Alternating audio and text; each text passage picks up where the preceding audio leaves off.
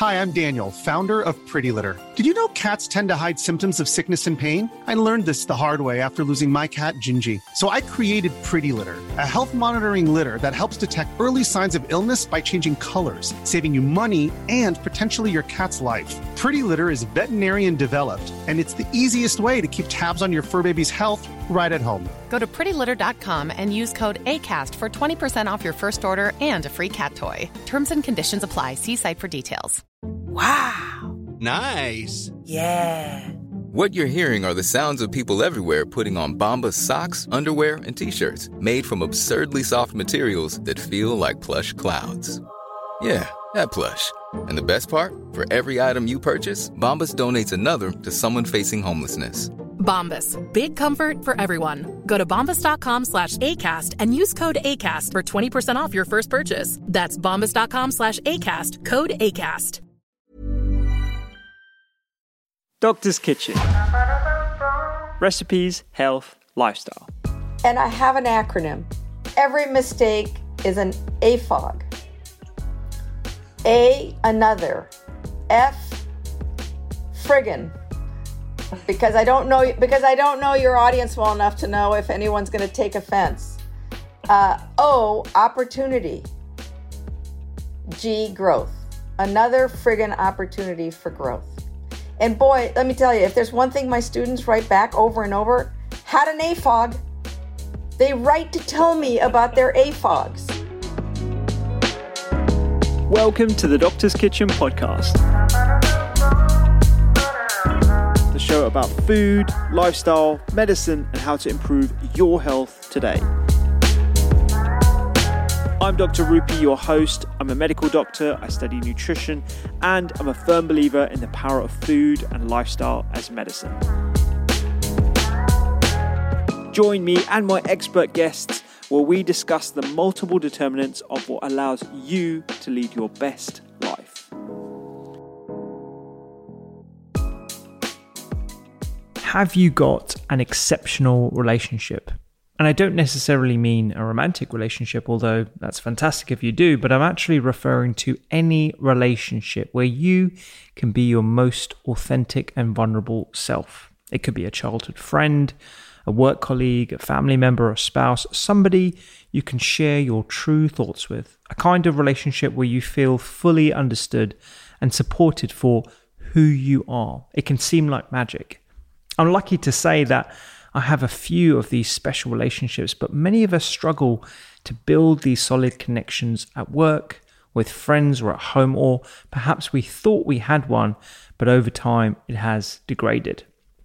Strong relationships and connections have been shown to be associated with high levels of life satisfaction, health, and happiness. So it stands to reason that we should want to foster exceptional relationships.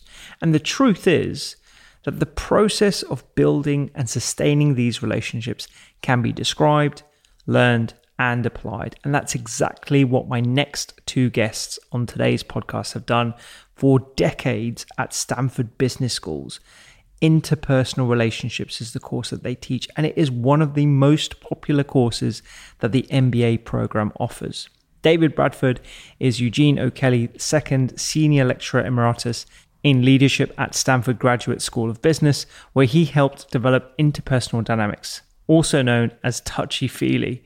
Carole Robin was the Dorothy J. King Lecturer in Leadership at Stanford, where she taught for more than 20 years before co-founding Leaders in Tech, where she brings the principles and process of interpersonal dynamics to executives in Silicon Valley.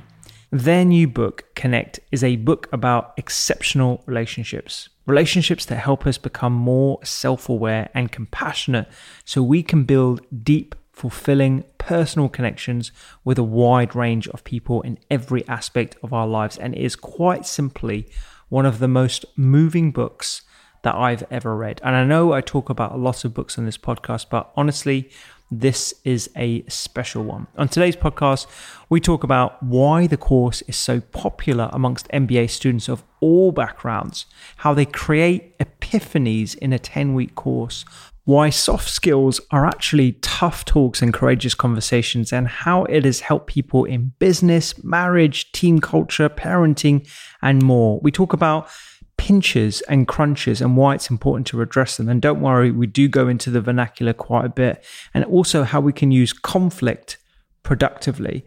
And what I found most touching about the book and our conversation is the fact that David and Carole are both very human in that they had their own disagreement that almost ended their relationship. And the way they describe it, I think all of us can learn something from. And one of the most beautiful moments, I think, of the whole podcast was when Carole described to me the Japanese art of kintsugi. I've never heard of it before, but it's essentially putting broken pottery pieces back together with gold, and built on the idea that embracing flaws and imperfections actually leads to an even stronger and more beautiful piece. And I find that just a beautiful analogy for the conversation around relationships that we're going to be talking about today. So without further ado, this is my conversation with David Bradford and Carole Robin.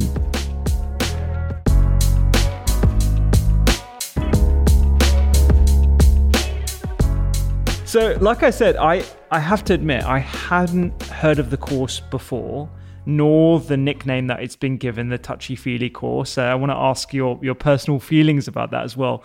But for those of us who also don't know, I wonder if you could give us an introduction into interpersonal dynamics and the course's origins and how you both got involved. So the course is called Interpersonal Dynamics. David is the father of interpersonal dynamics. I'll let him say a little bit more about what that even means. But the premise of the course is that one of the keys to both professional and personal success is being interpersonally competent. However, what I think is more important to know is that it's a course that's been taught for decades, and thousands of MBAs for decades have said it was the single most transformative experience of their life. And we hear from them 10 years later, telling us that the lessons they learned are still paying off and have not just led to their promotion to be an exec VP or a CEO, but have saved their marriage, have helped them reconcile their relationship with their mother who they hadn't talked to for a year. So it's a little bit the gift that keeps on giving.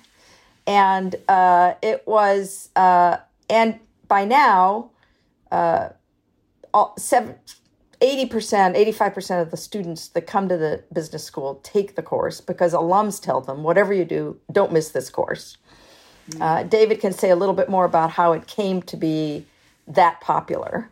And I guess the only other thing I'll say before I ask David to chime in is that one of the things that was so compelling to us about writing the book was that we thought that it was, and in fact, our publisher was the one who suggested that it shouldn't only be the people who are lucky enough and privileged enough to go to the Stanford Graduate School of Business that get to learn all this. But back to, and how it came to be called touchy-feely and a little more of the history, back to David. Okay. So I was brought to Stanford, over 55 years ago to develop the course. And there'd sort of been roots of the course, but very small before that. And the next 30 years, developed it, grew it. And what happened was that as the course became known, more and more students wanted to take it. So by the time Carole came, we were teaching 5 sections and 40% of the students were taking it. And she and other colleagues helped develop it even further. And so she now said 85% of the students with a wait list. What's exciting about the course is its simplicity. It's not a complicated course, but the simplicity is exciting. And what happens is the 36 students in each section are divided into 12-person groups. Mm-hmm. You sit down face-to-face for 5 hours a week with the assignment of build a learning group where you can learn about yourself from other people's reactions. Just as simple as that. And they're puzzled and so on. And they get into it, and we all get reactions to other people, but we don't know what to do with them. And it's Robert Burns' poem, "Would the gift of God to give us to see ourselves as others see us." And people gingerly start to take the risk of sharing, well, David, when you did that, I felt bothered. I felt closer to you. And so I understand myself. But as Carole said, which is really important, it's not just how am I seen by these 11 other people, but I now develop competencies where I can get that from other people. So if I interact with somebody else and they frown, I now know how to find out what's going on with them. And in the process, I learn better about myself, and the relationship builds. So it's an exciting course because, as Carole said, it transfers. It transfers to all sorts of relationships. And people know how to find out about themselves in their interactions. And I want to come back to your question about touchy-feely and the fact that it's called touchy-feely by the students. So first of all, it's a term of endearment. So we not only do we not take offense, we love the fact that in some way they've made it their own by giving it their own name. Interpersonal dynamics is kind of stodgy, and what the heck does that mean? But the other thing that I really love about the fact that they call it touchy-feely is the emphasis on the feely, because a lot of the course is about the importance of feelings, the importance of naming feelings, the importance of being curious about someone else's feelings, having feelings be just as important as thoughts in the way we communicate with each other. And so I love the fact that embedded in the informal name is the word feely. Yeah. I mean, I actually wanted to ask you about the distinction between feelings and thoughts and how you introduce that concept in the course itself. So one of the premises of the course, and it's in the book, is that that in order to really fully communicate, you've got to communicate both what you're thinking and what you're feeling. It's like treble and bass in music. When you only have one, it sounds a little off, or a lot off. And yet we've come to value the rational thinking so much, and not only devalue, but almost get uncomfortable with the feelings part, that especially in business, you're supposed to leave the feeling part of you in the parking lot before you walk into the office. And the problem is that isn't how people connect. People do not connect strictly from head to head. In fact, they connect much better from heart to heart. So in many cases, we're having to retrain ourselves. By the way, little kids are great at this. They haven't learned not to express their feelings.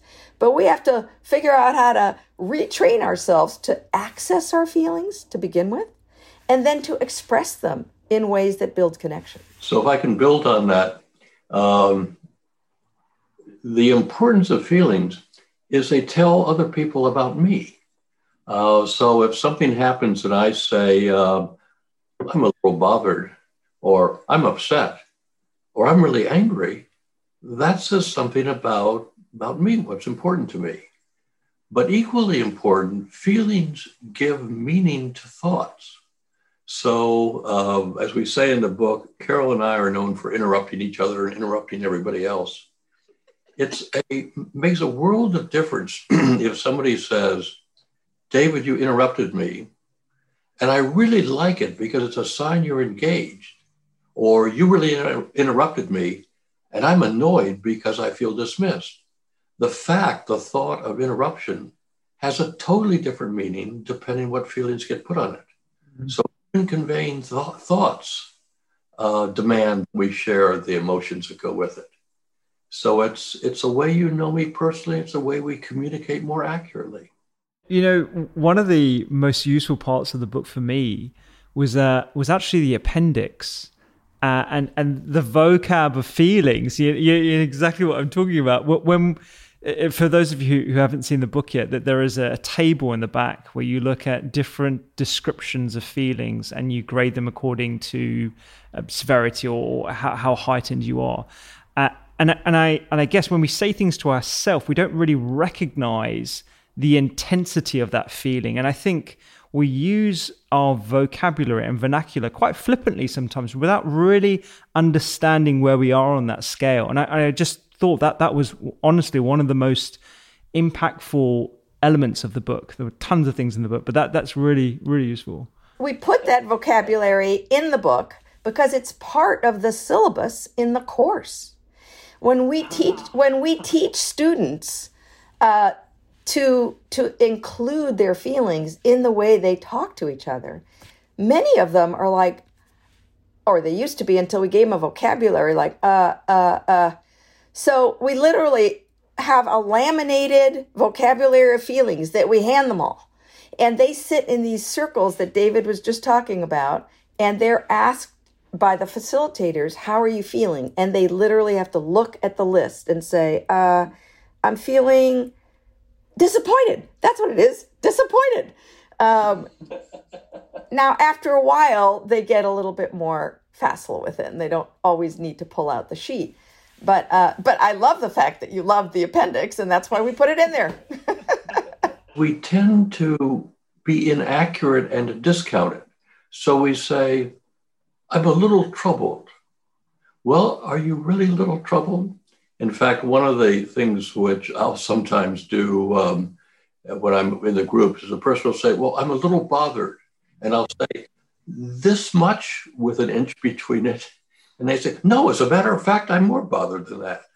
So in our dismissing of emotions, we don't communicate very accurately, and then other people don't know us. Absolutely. And, you know, I guess on the surface of it, someone who might come across the course for the first time and not have read the book might think that this is soft and this is something that might be applicable to one area of life. But in reality, as you said right at the start, Carole, this course has helped people in business, people in marriage, team culture, parenting. There's so many varied experiences just from one course. How on earth does that come about from that one course at a business school? Well, one of the beauties of these groups that David was describing is that whatever comes up in the group is up to the group. So it's not as though we've said, okay, today you're going to talk about this project and how you each are feeling about the project. There is no agenda. There's no predetermined agenda for them, which means that we've created a laboratory for them to experiment. And in fact, they all have reactions to the fact that we haven't given them an agenda. Well, what are we supposed to do? So then somebody says, well, why don't we go around and introduce ourselves? And then somebody says, well, I think that's going to be boring. And then somebody else says, well, do you have a better idea? And then pretty soon they're learning a lot about themselves and each other, aren't they?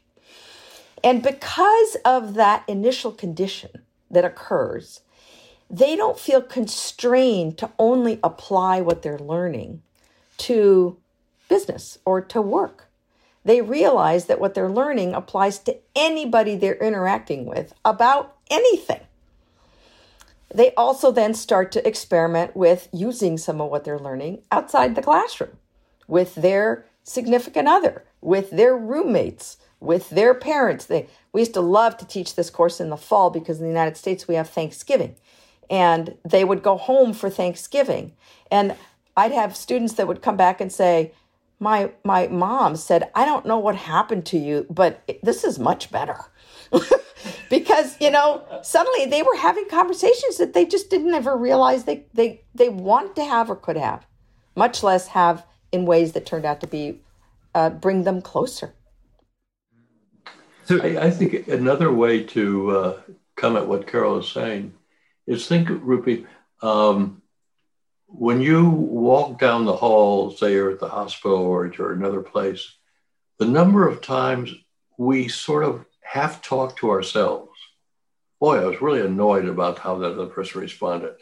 Gee, they were really nice to me, and so on. So we have all of these emotional reactions sort of a little below the surface that we don't realize. And the whole day having that, and we don't know what to do with. And so I think the course does two things, which is what Carole is saying. One is it gets me to recognize what I'm feeling that was just below the surface, and also gives me a way to legitimately share it. Now, this is not to say that one walks down all the time and shares everything. I mean, we lock up people who do that.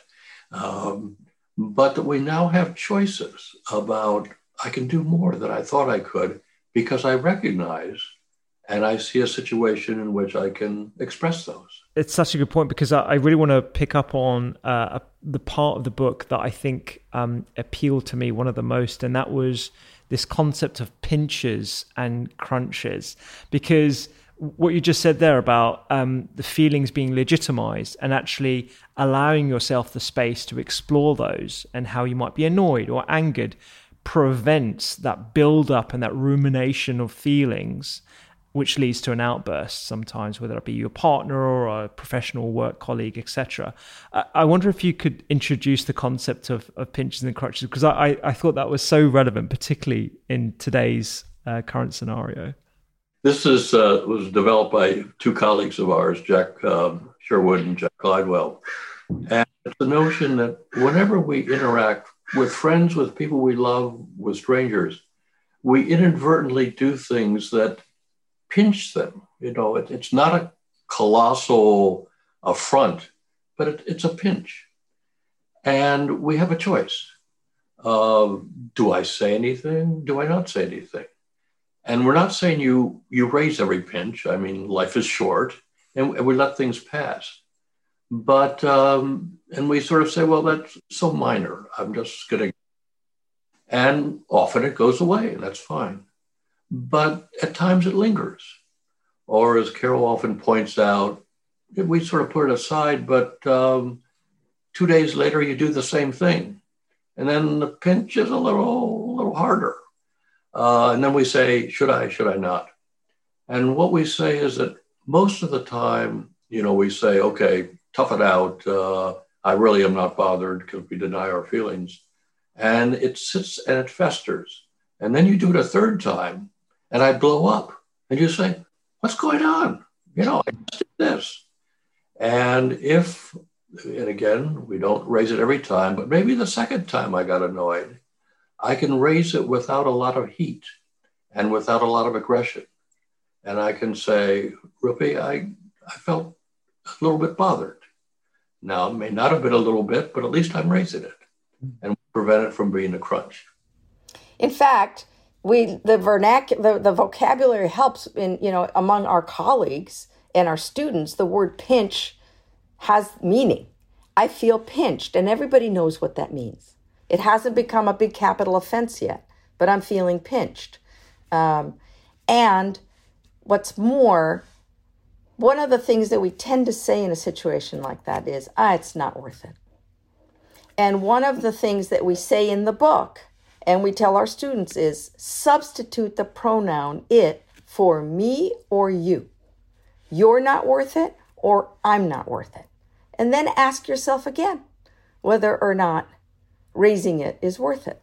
I really like that tactic, and it's something that I'm trying to practice with myself, actually, turning that it's not worth it into I'm not worth it or you're not worth it, because it heightens up the importance of it. And to your point, it's super important. And I think in an era where during the pandemic, a lot more of us are working from home, pandemic pinches are a big issue. And, you know, small pinches, whether it be your partner, whether it be, you know, work colleagues or anything, they can escalate. And I think even more so, I'm seeing this as a clinician, but I'm also, you know, experiencing it as someone who's also affected by the current scenario, that I become a bit more irate, even with small things. And I realize actually from reading the book, it's because of a collection of pinches that have turned into a crutch. And now, again, to the point I made about the appendix, I have the vocabulary to express what I'm feeling.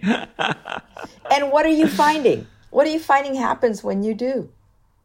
When I do express them, or when I suppress them? When you express the feelings that you've started expressing. Lifted, absolutely lifted, because it allows me the space to be able to talk about it with my partner or family members, rather than it ruminating and me having a grudge against someone, not really knowing why. Instead of feeling green about the person, there's all manner of like green amber. You know, you're not particularly, you don't have that much animosity, but there is a feeling of discontent, and that can boil over as well. Your sharing that helps me, because when we raise a pinch, usually the other person says, "Oh, sorry, I didn't mean it." But that person then learns something. I know in interacting with you, when I do X, you feel pinched. I don't want to do that. So this is why we say feedback is a gift, because now I understand what I'm doing that's effective or not effective, and what I'm doing that's making you closer to me or distant. And I need to know that, because I want, in most cases, to have a closer relationship. And I just had a moment with you, Rupi, where when you said, "I feel lifted," my heart soared. Honestly, I was like, oh, wow. The fact that he read this book and that's what it's done for him. I mean, that's why we wrote the book. Yeah, totally. And I think a lot of people are going to be having those same realizations. I mean, I think I've heard it described in some articles as the course creating epiphanies. It's literally having those courageous talks that lead to epiphany. I mean that must feel so lovely to get that much, positive feedback, but also the validation is the fact that so many business students want to do the course and have been over the last few decades. That's what gives Carole and me such joy, such pleasure. The whole notion of, could we make this world a better world? Could everybody come away with a little more knowledge and their relationships are more positive? That's what I live for. And I think also for Carole.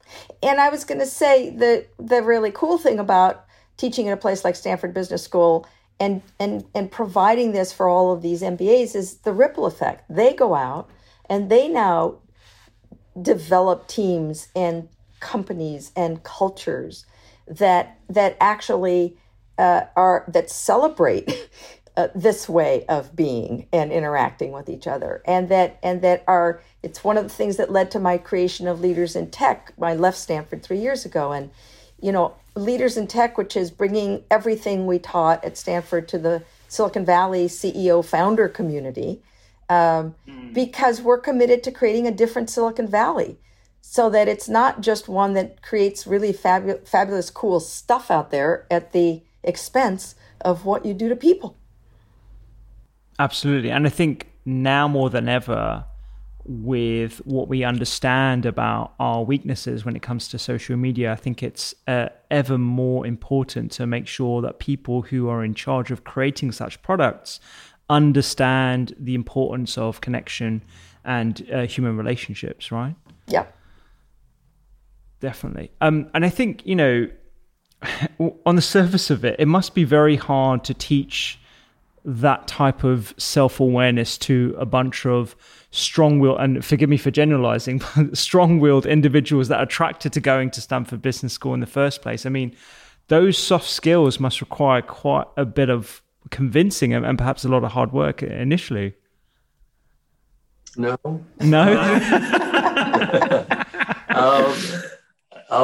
Carole has a wonderful experience with her Leaders in Tech, but I also do some consulting. And what I find is that particularly people who are in hard numerical occupations, and I'm thinking of work I've done in accounting firms or engineers, they are not comfortable with this, but they're also hungry for this, because there's part of them that says, I'm a bit lonely, I'm unconnected, I don't know how to relate. And once they see that this can be powerful, so let me give an example of what might happen in a group. So a person says, well, we ought to introduce ourselves, and I'm going to go first, and I'm going to do that in a certain way. And somebody says, hey, Charlie, that bothers me. You made a decision and didn't check with me. So I turned off. And that person sort of rocks back, because they then realize how often they've turned off other people. So it doesn't take many interactions like that before they say, yeah, this is what I've needed. This is what I feel is lacking. It isn't just numbers. And it doesn't take long for people in business, as they climb up the ladder, to recognize that people do business with people. They don't do business with ideas or machines or products or money or strategies. They do business with people. So we have the advantage now, with all the legend that's attached to the course, that, students don't ever doubt that they're going to get a great deal of value out of the course. But when we've gone out, and of course, we were able to ride that coattail a little bit when we as consultants go out and get invited into companies to do this work.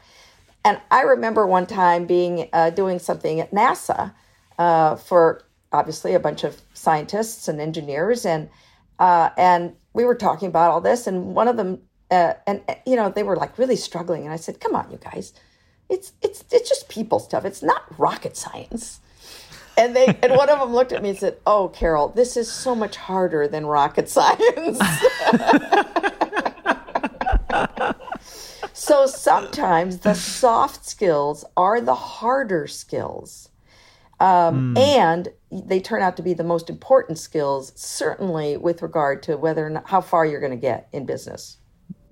Yeah. And part of how we're helped, and this has really been helpful the last 20 years, is to work on emotional intelligence, the Goldman's work, which really shows that the best predictor for leadership success is not IQ, but is EQ.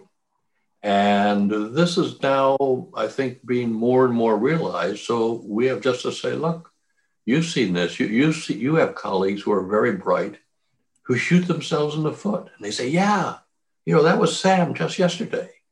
And what am I going to do? So there's so much wonderful research that supports the importance of this. And also, in your field, you know the research that doctors get sued, not in professional competence, but in terms of their relationship with the patient.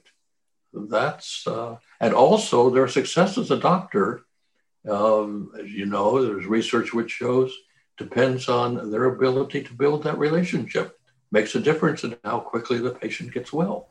Yeah, absolutely. There's a saying amongst my colleagues that patients won't remember what you prescribed them or what you treated them with, but they'll remember how you made them feel.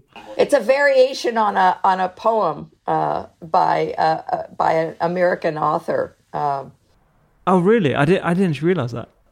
Yeah, it's Maya Angelou yes. Maya Angelou has a poem that says, "People will forget what you said, but they won't forget how you made them feel." Yes, exactly. So yeah, and I would add that when David was talking about doctor, oh gosh, that thought kind of left before I got it out. Oh well, that's all right. If it comes back, you're a doctor. You're a doctor. I could say maybe time to up the estrogen, but I just remembered it again. Bought myself some time, made a joke, and I'm back. So it was, I don't know if your audience knows who Ray Dalio is, but one of the most supreme compliments that we got, and it's a blurb in the book, an endorsement in the book, is Ray Dalio said this book was the best blend of IQ and EQ that he'd ever read. And to David's point, so much of business is focused on or had been focused on the IQ until Goldman came along, said, you better start paying attention to this. And then, we're just really happy. I think we both experienced a big shift for me, it was over 20 years. For David, it was over probably 40 years and 45 years in the attitude that students came in with regard to learning this. And what I'd want to add to that, which is a different way of phrasing what Carole was saying, is that soft sounds like easy and sounds like mushy. And there's a real toughness in this, not hardness, not meanness, but it's really a toughness to say to somebody with caring, what you're doing really pisses me off and hurting our relationship. You don't have to sugarcoat it. If you stick with, as we say, your reality, the reaction to you, and I can be direct and I can be hard, but I'm hard as an act of kindness. So we rephrase the American company, the Hallmark company, and we say, I care enough to say the very worst. That, when it's said with caring, to help you and to help us, is a form of toughness that is embedded in what we're doing. And I do want to underscore that your intent in saying what you're saying is important to convey. Because, and I think too many people don't remember that part. And when they don't remember that part, they give the other person, if you've just said, Carole, what you just did really ticked me off. Direct. And in fact, if you were really specific, you just cut me off. That's the third time you just cut me off. I'm getting more and more annoyed. Great. It's your feelings. It's my behavior. And I'm telling you this because I'm finding myself retreating more and more, or feeling more and more distant, or less and less inclined to continue our conversation. Well, then that becomes clear to me that it's because you're giving me a gift. And if I can build on that, and you see, this is what's wonderful. Saying all of that means I can say it early in the relationship. Bingo. When I have said it early in the relationship and the relationship builds, I don't have to say it. So Carole doesn't have to say that to me. She doesn't have to put that in because I know she cares. So she can say, damn it, David, you've done it again. Because we have built a relationship where that's implied. But until we've built a relationship, we need to say it. That's a super important point. So essentially, as I understand it, it's okay to be tough and direct as long as you are coating that with the correct intent and you're actually explaining that to the person in front of you. However, as your relationship progresses, perhaps there's less need to clarify exactly everything you mean because they already inherently know what you mean. Exactly. And that ties to a very fundamental premise of an exceptional relationship. We are both committed to each other's learning and growth. And if we feel that way, if I genuinely believe David is committed to my learning and growth and vice versa, almost don't have to say it. Yeah. And I've been married over 55 years. And there are times in which I need to tell Eva, yes, I love you. But I don't have to do it every time. Yeah. And just to draw on the parallel, actually, that you were saying over the last few decades, you've noticed a bit more acceptance of these skills as being critical.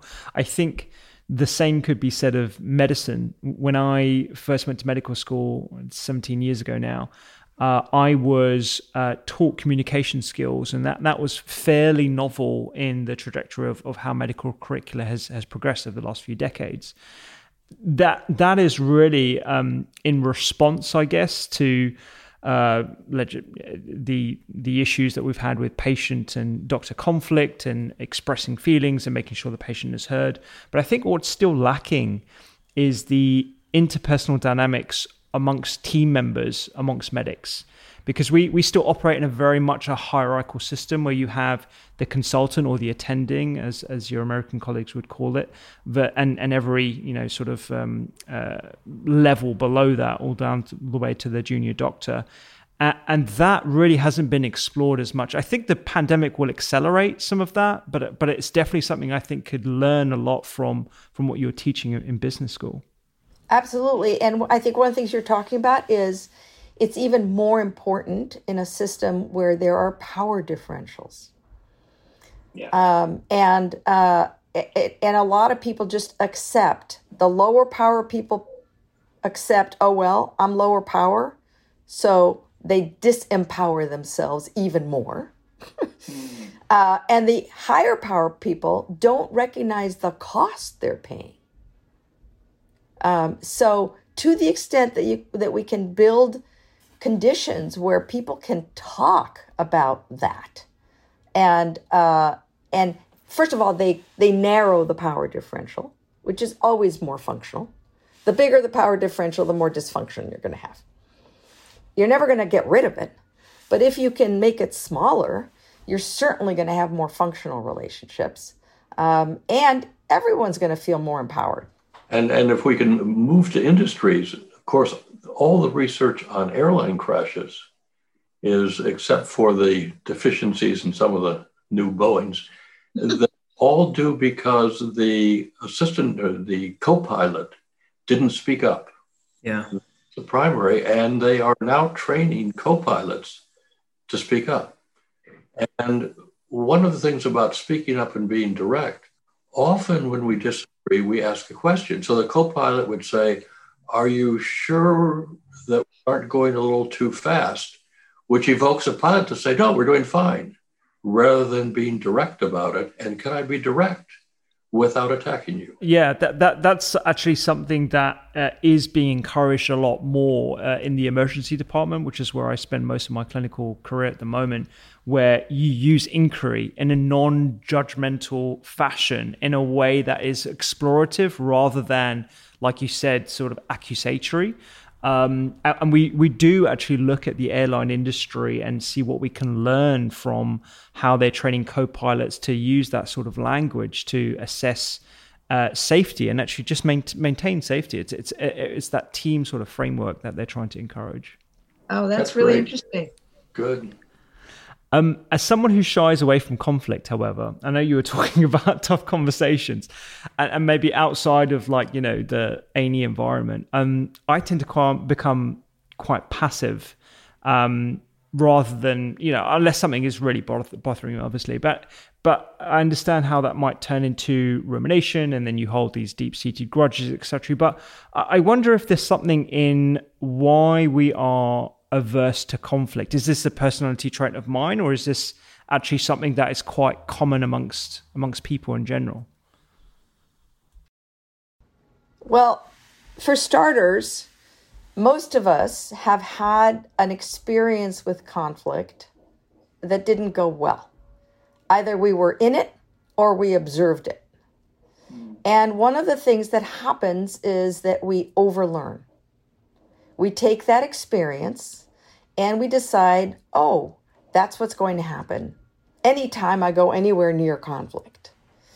First of all, we overgeneralize. And second of all, we overlearn.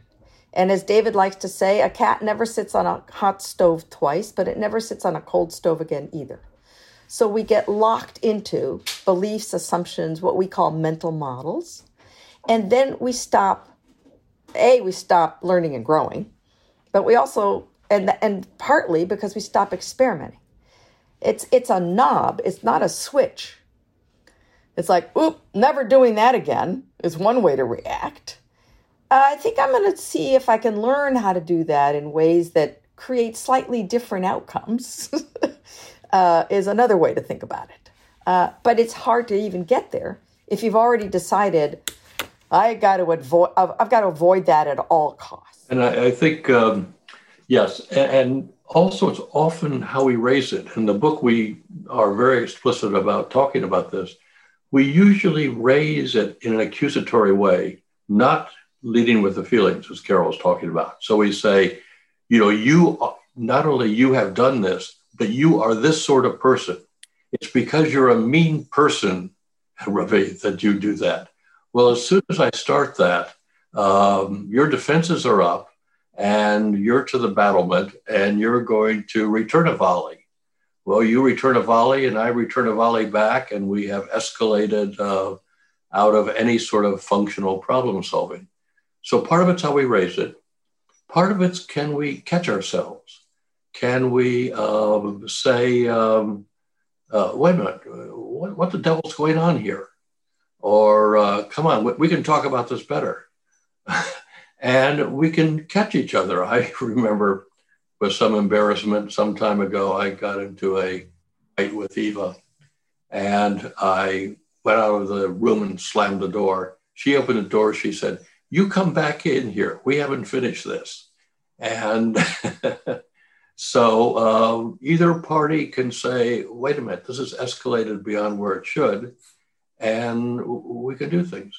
Also, we don't know how to repair with conflict. And so we sort of say, well, let's agree to disagree, which is a very dangerous statement because it doesn't resolve anything and the feelings linger. So in the book, we talk about how you could raise it in a way that doesn't prevent necessarily hurt. There's no easy answer, but it lessens the probability. When you're in the situation, you can de-escalate and focus on what's important. And then how can you repair? And most people don't have those competencies. And we hope that the book helps people. And in fact, the reason most people don't have the competencies to repair is that they've become conflict averse, like you, Rupi. So then they don't have a chance to get into conflict. They don't have a chance to figure out how to repair it.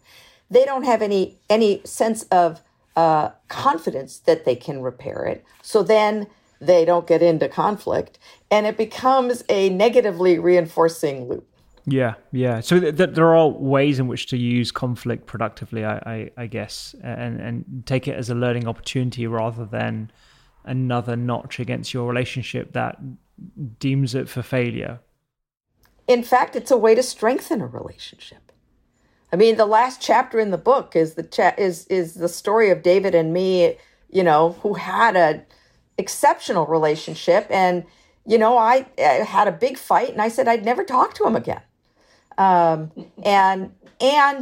it was the coming back from that not only strengthened our relationship even more, but it's the reason that we wrote a book together. I don't know that I would have ever agreed to write a book with David, who I idolized as a god, and I until I felt on a more equal footing with him.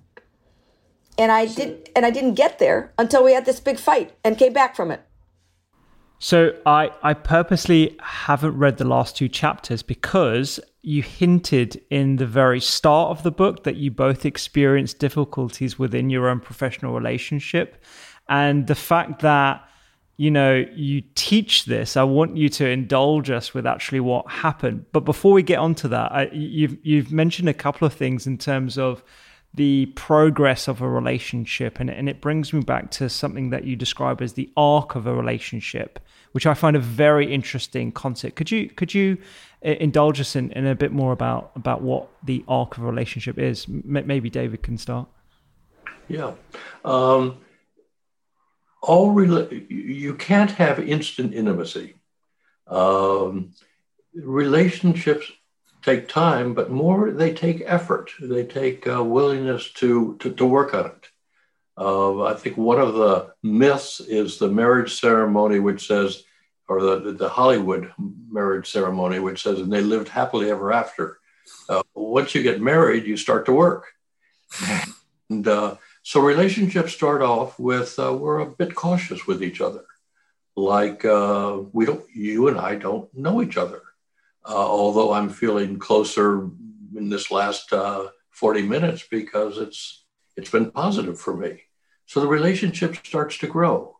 And after a little bit more, you do something that pinches me, and hopefully if it's important enough, I raise it.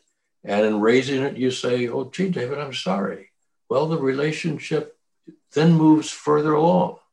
If you would say, well, you're such a turkey, you deserve it, that's going to stymie the relationship for a while until we can deal with it. Then we can move it along. So it moves along to us sharing more of ourselves, what's going on, trusting each other more, raising pinches, raising conflicts, and resolving it. And one moves along. So one of the things we'd want to stress is that not every relationship needs to be or should be exceptional. But what we hope is that the reader says, I now have the competencies that I can take any relationship and move it further along the arc if I want to. And within this arc of relationship, I guess this progresses over time. There is a degree, or there's a need, I guess, to display vulnerability. And I think vulnerability is a term that gets used quite a bit. But so perhaps we can define exactly what we mean by vulnerability and why this is important, not just in romantic relationships, but actually all types of relationships. Yeah, I think that goes back to that beginning of the arc that David was talking about, which is when we first start out, you don't know me that well and I don't know you that well. One of the reasons this course has such impact on these students, and we hope the book will, is that the experience of being more known, of being more seen for who I really am, is a profoundly affirming experience. And so many of us go through life spinning our image, trying to present something to the world because we think that's what the world will respond to. And one of the things the students discover, and that happens along this arc, is I show you a little bit more of the real me. And if when I show you that, you like that even more than the spun image, then that feels pretty good to me. And then maybe you decide to show me a little bit more of you. And maybe I learn to do things that invite you to do that. So that early disclosure that builds into more and more disclosure it does feel vulnerable because I don't know how you're going to react. And yet without it, you can't really get very far on the path. Because, the closer I hold my cards, the closer you're going to hold yours. And then it's going to be pretty hard to climb the mountain, as we say in the metaphor of the book. So that, I think that's where vulnerability becomes. The other thing, here's another mental model. People hold vulnerability as, I used to put the word vulnerability on the whiteboard, and I used to say to students, okay, what are the first words that come to mind? Weak, fragile, scary. And then I'd say any others. And then finally, one would say courageous. Somebody else would say strength. But notice how our immediate reaction is all that bad stuff until somebody stops and thinks, but wait, when somebody's willing to be vulnerable, how courageous and how connecting. And that's why one of the reasons feelings are so important in the course and the book is that expressing feelings often feels a lot more vulnerable than expressing thoughts and certainly opinions. This comes up in terms of work situations. And people say, well, at work, I can't be vulnerable.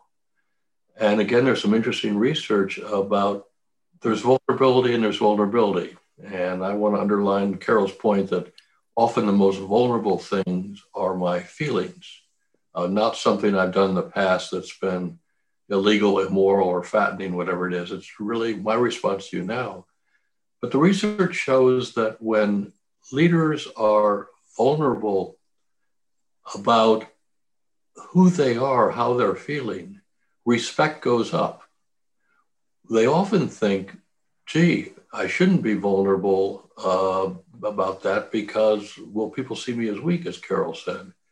But instead, it's really about who I am as a person. Now, if it's vulnerability about my basic competence, that's a different story.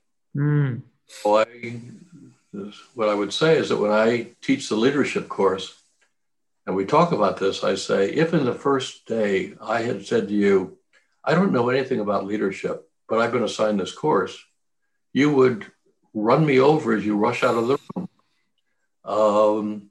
But if I go in and say, and I've done this, I've said, I'm really trying to be present, but my son is sick and I'm feeling distracted, but I want to tell you where I am right now, but I'm really going to try and be present for you.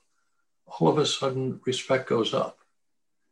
And I have a wonderful example of a CEO of a Fortune 500 company, publicly held, but still within the family.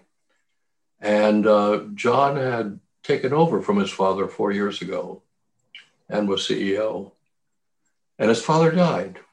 And everybody, the executive team, had gone to the funeral. And the first meeting after the funeral, John started the meeting with his direct reports and said, before we get on the agenda, I want to tell you how I'm feeling. Obviously, I'm sad. I miss my father.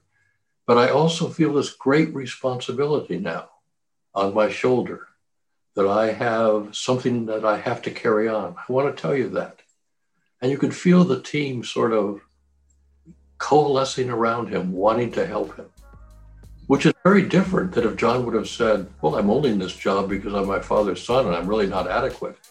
That's not the vulnerability we're talking about. We're talking about being vulnerable about me as a human being. And that's risky. And that's what we encourage, and that's what is powerful.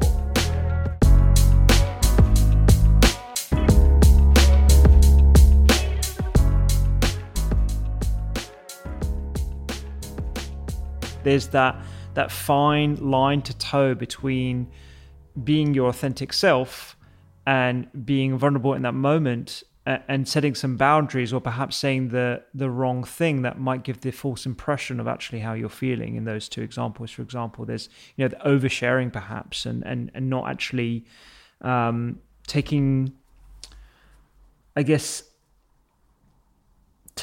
a bit too much notice of the potential negative ramifications of what you might be saying to a group of people. Right. That's why what I was going to say is we have a term, appropriate authenticity.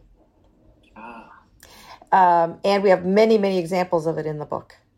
And so you absolutely have to take the context into account, the audience into account, the situation. And here again, in the same way that people overcorrect and stay away from conflict as far as they can, because at some point in the past, they stepped in a pile of doo-doo, they do the same thing when it comes to being vulnerable and disclosing. They overcorrect. And so a lot of what the book is about and the course is about is a toolkit to expand your choices. The more you recognize how many choices you have in every interaction with another person or another group of people is an opportunity for learning, if in fact you approach it that way. But if you do the same thing over and over that you always do, you're probably not going to learn anything new. And you're also not going to take the risk of trying something new if you don't feel armed with a few tools that you think might increase the likelihood of you succeeding. So that's really the bottom line of what the course is about and what the book is about. Yeah. And one of the crucial tools is what we call the 15% rule. And it builds on what Carole is saying about the appropriateness.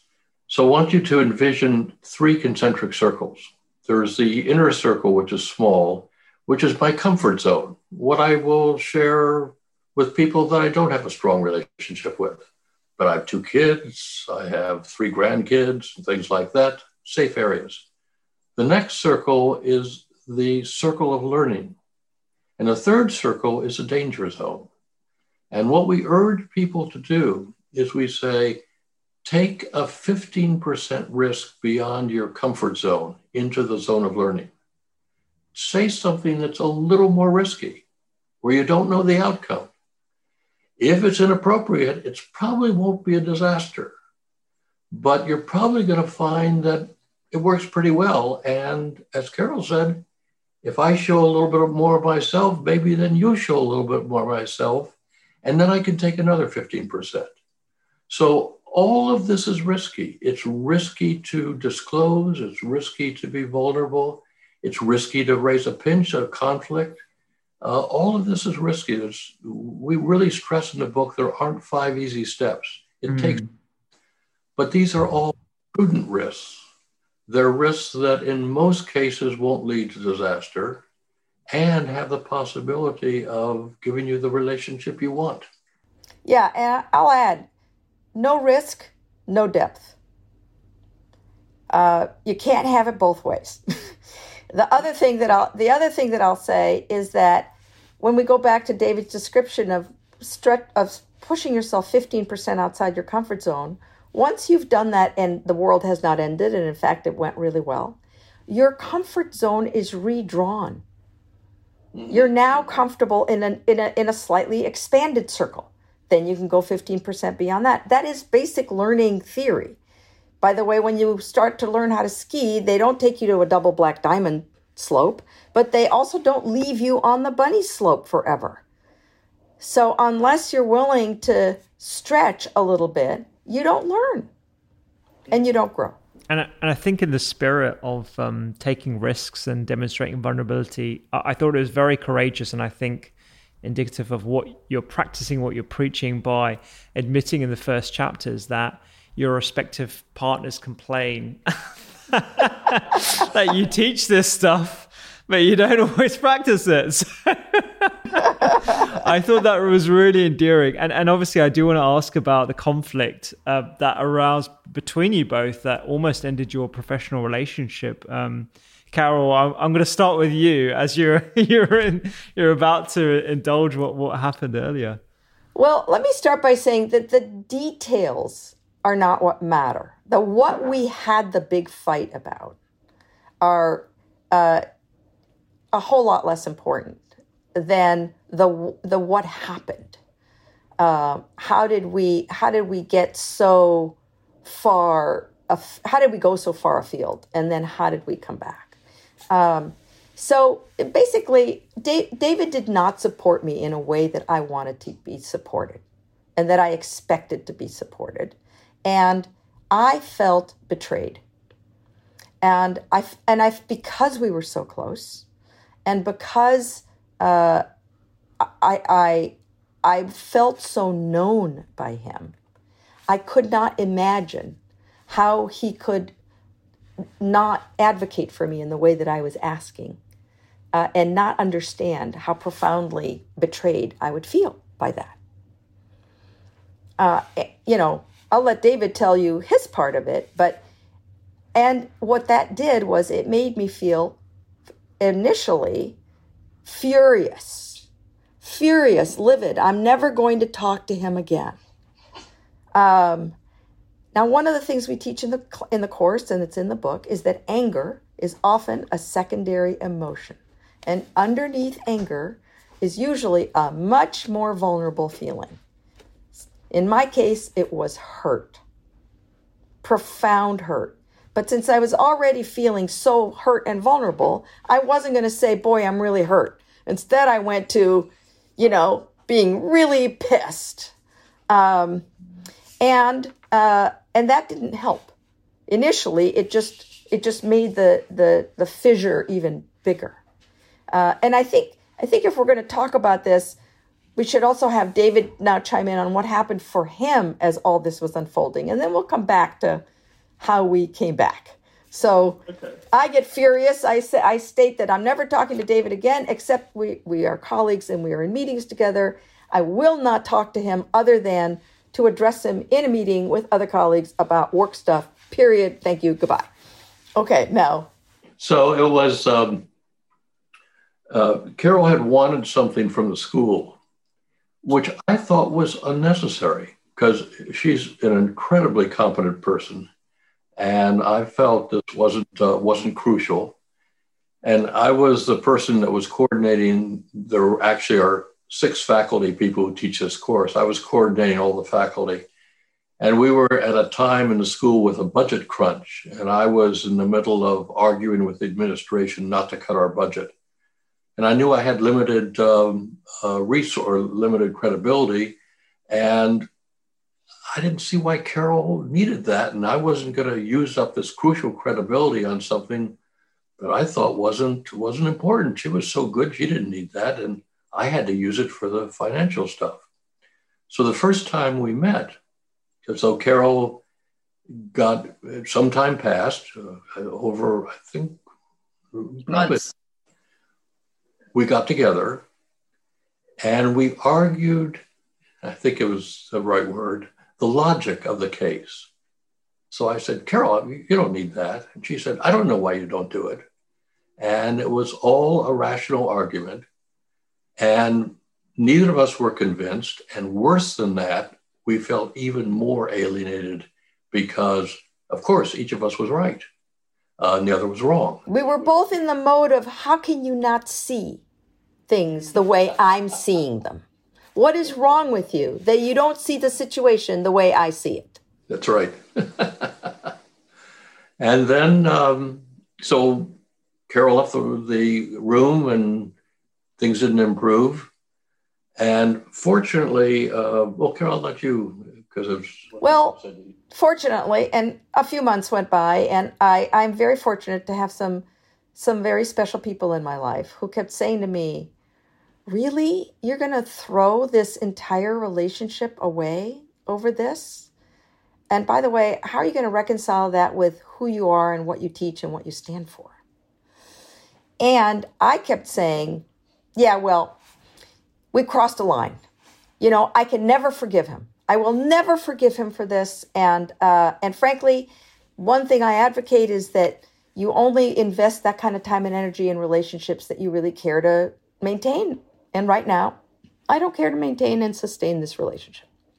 And these wonderful people in my life kept going away and then coming back again and saying, really? You sure? And eventually, yeah. Excuse me. And at this point, I was feeling helpless. Yeah. I didn't know what to do. I really felt helpless. And unfortunately, I didn't go to Carole and say, I feel helpless. I waited. Yeah. Yeah. So then, I don't know, enough time went by, enough of those messages from people I love, respect, and I know love and respect me, that didn't go away. They just kept suggesting that I might want to allow for the possibility that it didn't have to just end this way. And so eventually, I asked David if we could get together and talk about it again. And the next time we talked about it, I was so relieved, was very different than the first time we had talked about it. Because neither one of us was in the mode of trying to convince the other about why, I was no longer in the David, you were wrong. And he was no longer in the Carole, you were wrong. It was more about, if we care about each other as much as we do, what are we going to do? And it wasn't until I think we both understood what we'd each been feeling really fully. And in fact, I remember saying to David, I now feel emotionally met for the first time since all of this started. You're no longer trying to convince me why I was wrong. And you probably never will. But at least I feel met emotionally. And until I felt that way, we were not going to get past where we were. And likewise, David. And so what was so important was the distinction, as Carole implied, we never agreed with the other's logic. But Carole knew why this was so important to me, and I understood why it was so important to her. And that is what is crucial, because that is where people live. We don't live just with the thoughts we have, but we live with what is the meaning to us. And I still think I was right. Yeah, by the way, we both still think we were right. We both think the other person was wrong, okay? And it doesn't matter. It doesn't matter to how close we are, because the original schism occurred because I kept thinking, I thought David really knew me. I thought David really understood me. And for him to do this meant he didn't. I assigned that meaning. And until we were both able, and in my case, until I really felt understood, I didn't have to be right, but I had to feel profoundly, fully understood. And then we could get past it. That's why, I still think he should have done what I thought he should have done. He still thinks it was perfectly fine for him not to have done it. And, and it's irrelevant. And that's why, and it made our relationship stronger. It was painful. It was very difficult and challenging. And of course, the chapter ends with this concept of kintsugi, which is a Japanese art form of when a vase is broken. If you think of the relationship as the vase is a metaphor for the relationship. When a vase is broken, there's a Japanese art form that puts the pieces back together by using precious metals in the fissures. And so what you end up with is a pot that is actually where the breaks are highlighted.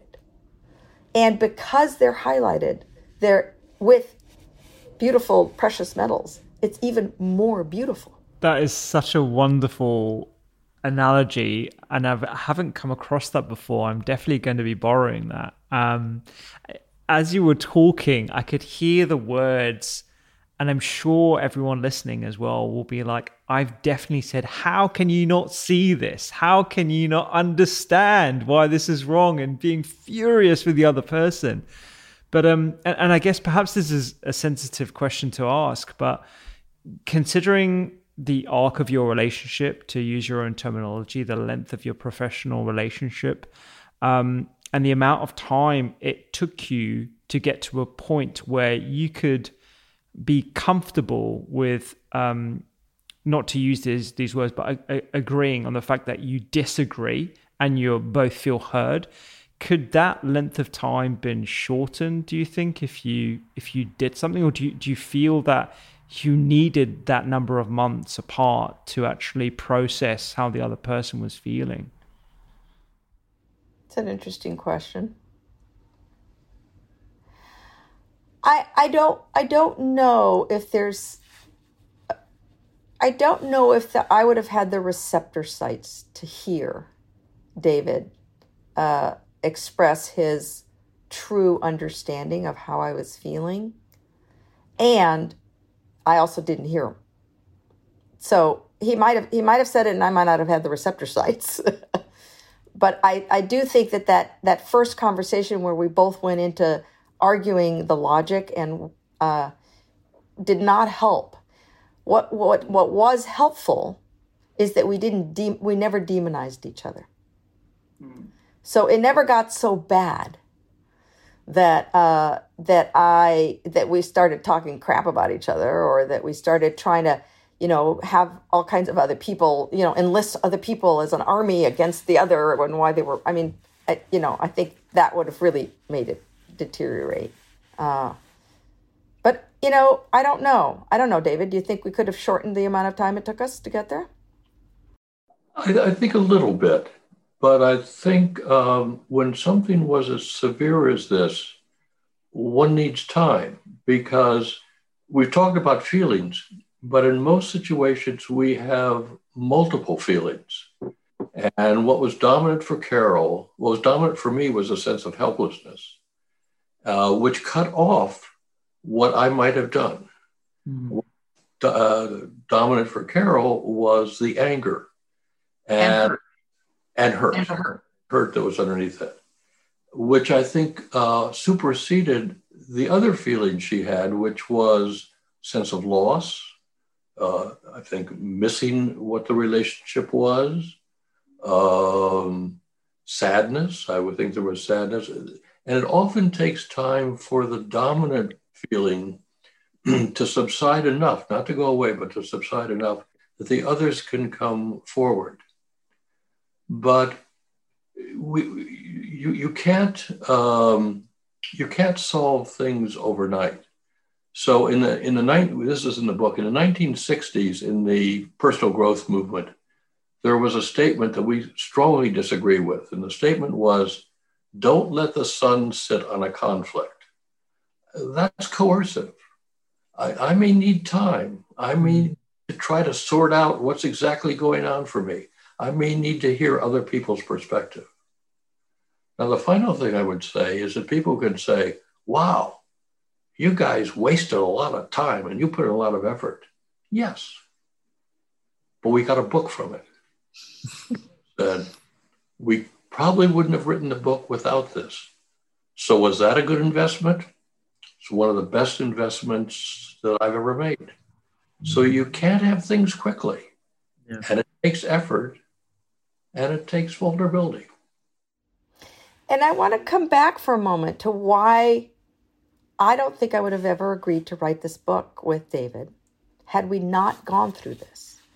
And that's because, David was my mentor, and he was the father of touchy-feely. And I was his heir apparent at Stanford. And I was in awe. He was like a god. And when he did what he did, or didn't do what he didn't do, he came down to earth as a human being who makes, in my view, mistakes. Look at that.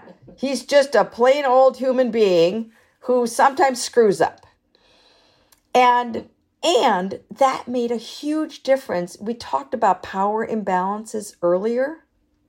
It made a huge difference to me that suddenly I saw David as still just incredible in terms of what he's accomplished and what he knows. And he'll always be a mentor.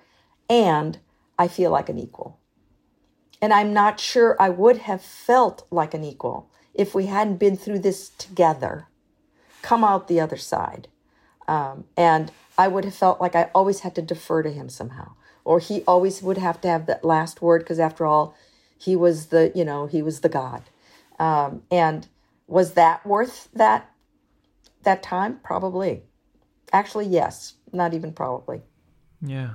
Yeah. Well, I mean, first of all, thank you so much for sharing your story in that way. I know it demonstrates exactly what you talk about in your courses, and I'm so glad that the book came about, because one of my questions is what you feel a tool could be in the toolkit for exceptional relationships. And Connect has, in the time I've read it, I've been putting into practice so many things, and I mean that genuinely. And listeners to the podcast know that I wouldn't give praise where I really wasn't putting it into action. It's helped professional relationships, personal relationships, and family relationships already. And I'm still to read the last couple of chapters where I go into a bit more depth, but I feel like I've got a good impression of what to expect. But I guess I'd love to wrap up this conversation with perhaps some key tools that you think would be useful and beneficial for listeners when it comes to building exceptional relationships, in addition to obviously picking up a copy of Connect and and reading it cover to cover. Well, let me start by saying a couple things. The first is that we did not write 3 easy steps to building closer relationships, because they don't exist. And the reason we couldn't write that or wouldn't write that is because one size doesn't fit all. So the first thing I'd want a listener to know is you'll have to allow for the possibility that you need a whole tool kit. Because one tool, one hammer will only work when you come across nails. There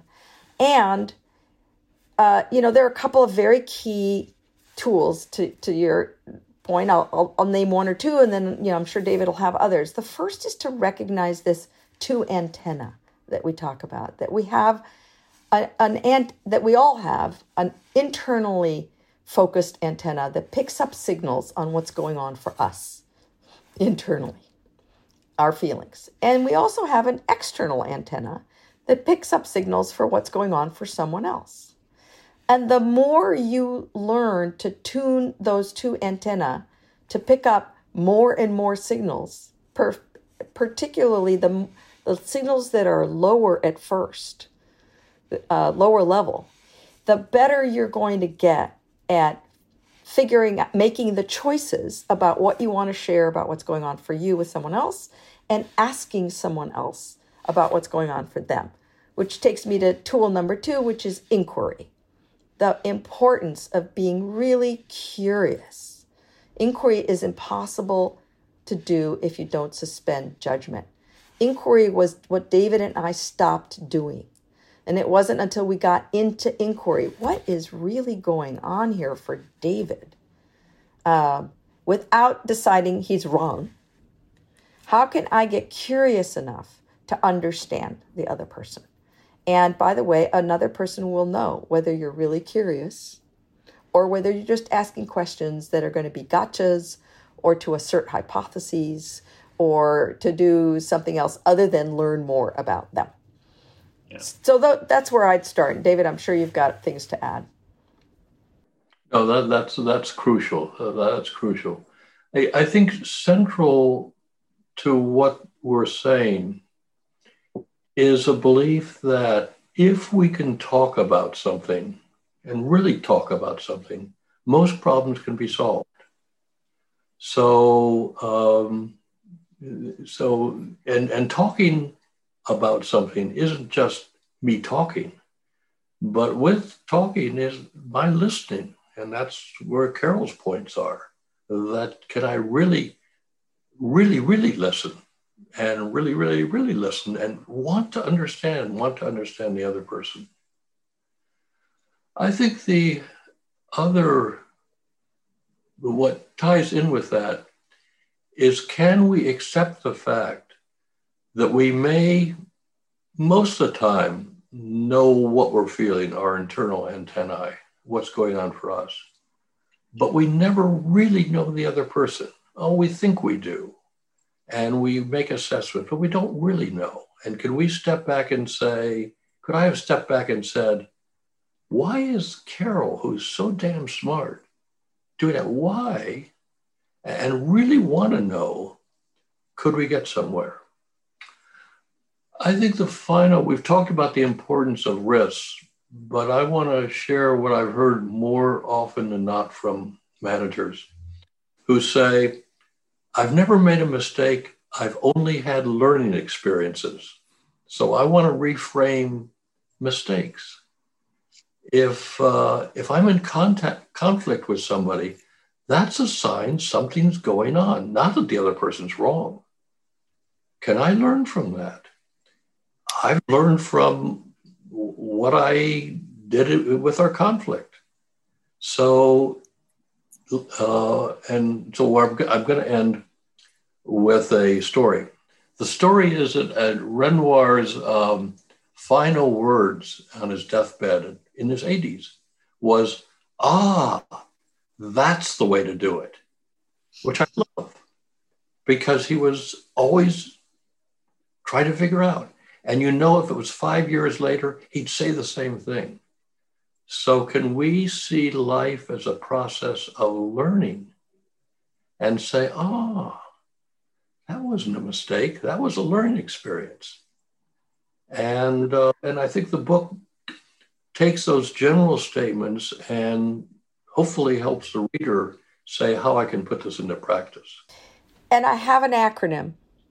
You might remember it from the book, yes? Yeah. Go ahead. Every mistake is an AFOG. A, another. F, friggin'. Because I don't know your audience well enough to know if anyone's going to take offense. O, opportunity. G, growth. Another friggin' opportunity for growth. And boy, let me tell you, if there's one thing my students write back over and over, had an AFOG. They write to tell me about their AFOGs. And, which is boy, talk about something that makes me feel happy. Yeah, definitely.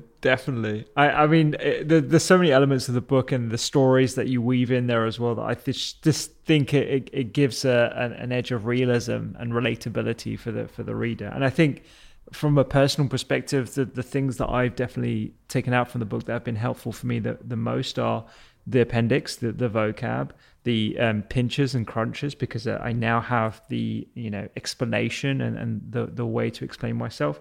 And the other thing is space, actually, the importance, particularly in a modern world which is dominated by to-do lists, tasks, social media, Netflix, whatever, insert hour of your time, the opportunity to not do anything and actually spend time with your partner to air whatever might be the shortcomings or the issues of the week. That for me has been pretty pivotal as well, and I think that's definitely a practice I want to expand upon and continue going forward. So thank you very much for giving me those tools for my toolkit. It's been brilliant. I hope you're also sharing the joys of the week and the things you're appreciating about each other for the week. And it's really, one of the things I worry about a little bit, because it's so powerful to have tools now to have conversations about difficulties and challenges. Don't forget that it's equally connecting to have even better conversations about what's working well, to have a vocabulary to express what you appreciate about each other. So I'd want to make sure that got somehow woven into. Absolutely. Oh, don't worry. We have a gratitude list that we fill out every day. Excellent. Excellent.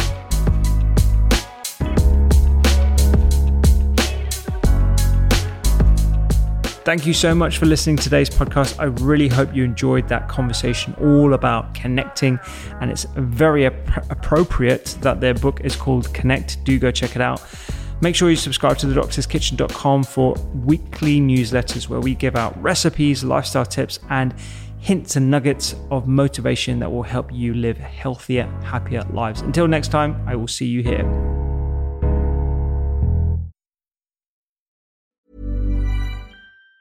Planning for your next trip? Elevate your travel style with Quince. Quince has all the jet-setting essentials you'll want for your next getaway, like European linen, premium luggage options, buttery soft Italian leather bags, and so much more. And it's all priced at 50 to 80% less than similar brands. Plus, Quince only works with factories that use safe and ethical manufacturing practices. Pack your bags with high-quality essentials you'll be wearing for vacations to come with Quince. Go to quince.com/trip for free shipping and 365-day returns. Planning for your next trip?